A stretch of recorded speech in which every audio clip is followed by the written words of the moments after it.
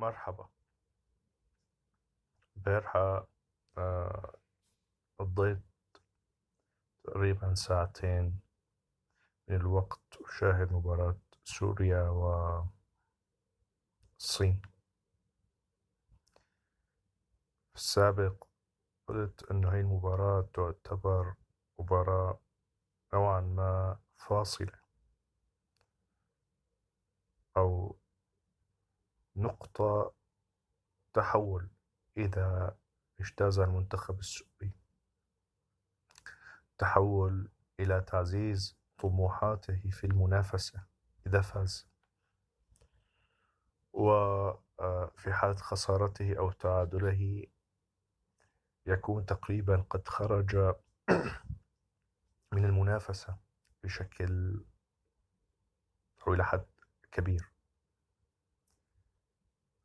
خلال الساعتين تقريبا التي قضيت وأنا أشاهد المباراة تابني شعور للوهلة الأولى أن هناك شيء خاطئ يحدث في المنتخب، خصوصا لعدم قدرة المدرب على ضبط الدفاع بشكل جيد، غياب الوسط بشكل كبير، لأنه رأينا كرات تشتت من الدفاع إلى الهجوم دون أن تمر في الوسط في الأجنحة. رأينا أيضا كما في مباراة اليابان استغلال من قبل الصينيين للأجنحة دون قدرة لفريقنا الوطني على إيقافهم.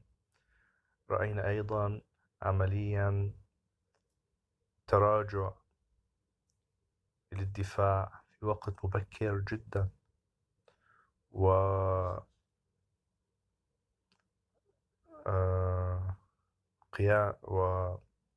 والوقوف من قبل اللاعبين في خط الدفاع في محاولة لمنع الصينيين من التسجيل، في وقت كان علينا أن نلعب بطريقة طبيعية دون الانكفاء إلى الدفاع في هذا الوقت المبكر.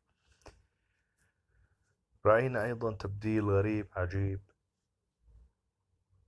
بإدخال النجدلي وإخراج المبيض، وهو تغيير ساهم في خلخلة خطوط المنتخب أكثر ما هي مخلخلة. طبعا خسرنا بالتعادل، يعني نحن سجلنا هدفين وهم سجلوا هدفين، تعادلنا بهدفين لهدفين، لكن هذا التعادل تقريبا هو خسارة، هو يبعدنا عن المنافسة بشكل كبير. حتى رغم فوز قطر على كوريا الجنوبية ب3 أهداف مقابل هدفين، لأن ذلك لن يغير الكثير. بقيت لدينا مباراتين،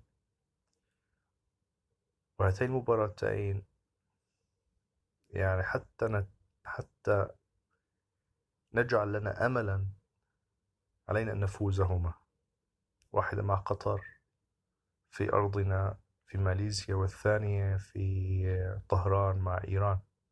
أظن أن الأمور أصبحت صعبة جدا إن لم تكن مستحيلة نوعا ما، لكن الأهم أنا برأيي من التأهل هو بناء فريق له شخصية، يستطيع أن يلعب بمستوى لن أقول ثابت، لكنه لا يتغير بشكل كبير بين مباراة وأخرى، يعني صعود ونزول، يحافظ على رتم معين.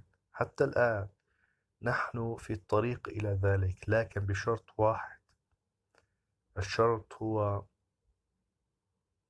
الحصول على مدرب جيد يفهم كرة القدم الحديثة بشكل واضح.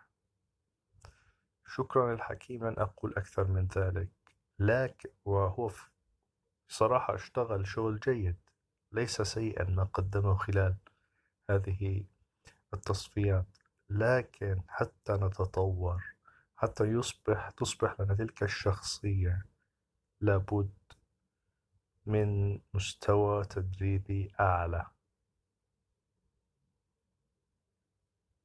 هذا كل شيء، شكرا لكم.